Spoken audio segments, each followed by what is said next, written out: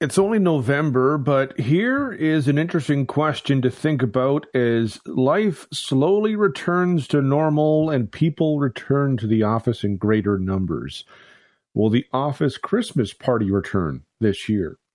To be specific, will there be in-person holiday parties this year? If you're like me, we had one last year, but it was virtual.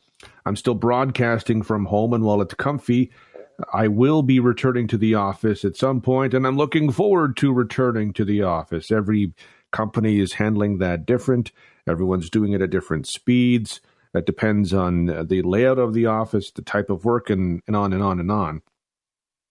I do think it'll be sooner rather than later, but it's interesting how companies might handle this and handle the return of its workforce. Wayne Berger is the president of IWG Americas and joins us now to talk about this. Appreciate the time today.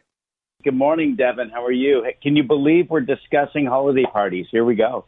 Yeah, I mean, it's a good discussion to have because it means we're kind of getting back to normal, which I think a lot of people are looking forward to. Absolutely. We are in the midst of this, time where workers are returning to the office. Maybe some offices have more people in the office than others. How should employers handle situations like the office Christmas party? Ours was virtual last year. Will we see a return to in-person parties, do you think? Well, it is such a good question, and I hate to respond with a wishy-washy answer, but you know what's interesting about this year? The answer is yes and no. Flexibility seems to continue to be the theme this year, not just in where people choose to work, because many people like yourself, as you mentioned, and myself continue to work remotely. But flexibility continues to be the theme also in how we're planning on celebrating the holiday season. So we've been surveying our clients across Canada. And what we're discovering is there are 5 common themes for holiday parties this year, and I'll share them with you and the listeners. First common theme we're seeing is this real focus on flexibility. Companies are giving their employees choices in how to celebrate the holidays. So some companies are giving their employees 3 choices. They're allowing them to organize small, intimate team in-person dinners or gatherings, which is a nice step from where we saw last year, where, frankly, we were all basically hosting virtually. The second choice is a virtual holiday party or a virtual event again, but they're also giving their employees the opportunity to do something on their own. So if they want to have dinner with their spouse on behalf of the organization, fantastic. So those are some companies, they're giving their people 3 choices. Some companies are deciding that all the vaccination rates continue to rise and COVID cases are on the decline. The sensible choice is just to do another virtual celebration this year. Now, some companies are hosting a live holiday party, but frankly, this is the outlier, especially if the company has more than 20 employees. We're seeing many of those not choose to go back to just an overarching holiday party.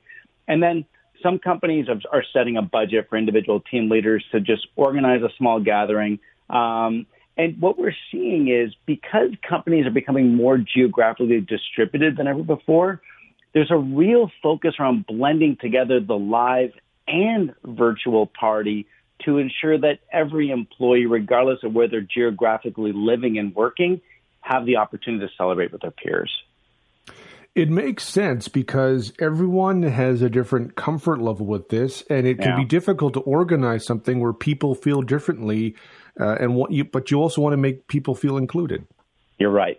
It's interesting. This year is just offering up a tremendous amount of nuance, and I think it's a good thing because we're starting to shift here beyond the razor's edge of 2020 within the pandemic, and companies are starting to look differently at their organization, at their people, and ensuring that they're supporting the health and wellness, and also understanding, what do people want here, not just in the holiday party, but also in where they want to work, right? So these nuances are starting to shift, and what we've been seeing is 88% of companies moving forward are introducing flexible working strategies within the organization. What that's doing is actually changing the whole game, where companies have access to a larger talent pool. So, for example, a London-based business may not be hiring and supporting just London-based employees any longer, right? They have access to a great talent pool, but that's changing how they need to support their employees.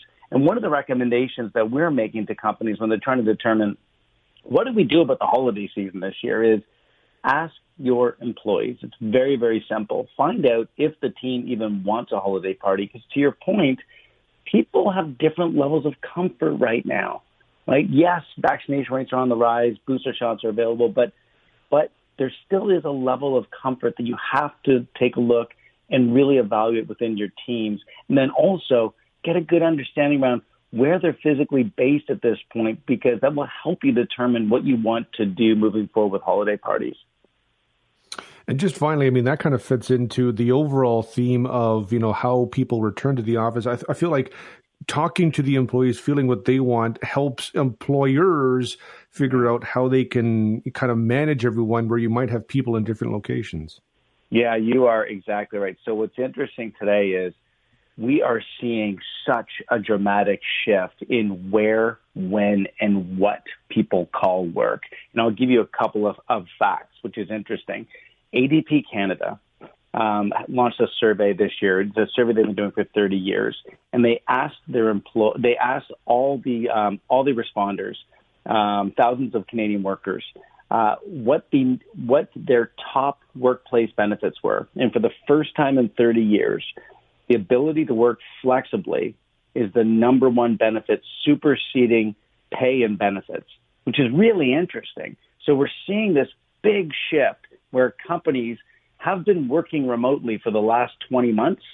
Now they're starting to look at how they can continue to ensure that they're supporting their employee base who want less commute time, who want more time away from the office outside of traditional working hours, and they want to be able to spend that time within their other interests or with friends, family, by eliminating a commute and still driving great productivity at work. So this world is completely shifting towards flexibility and hybrid working, and that's changing how managers need to lead their teams, because they're going to have a more geographically disparate team than ever before. So virtual tools, virtual learning, in addition to live opportunities to gather, are going to be the norm moving forward.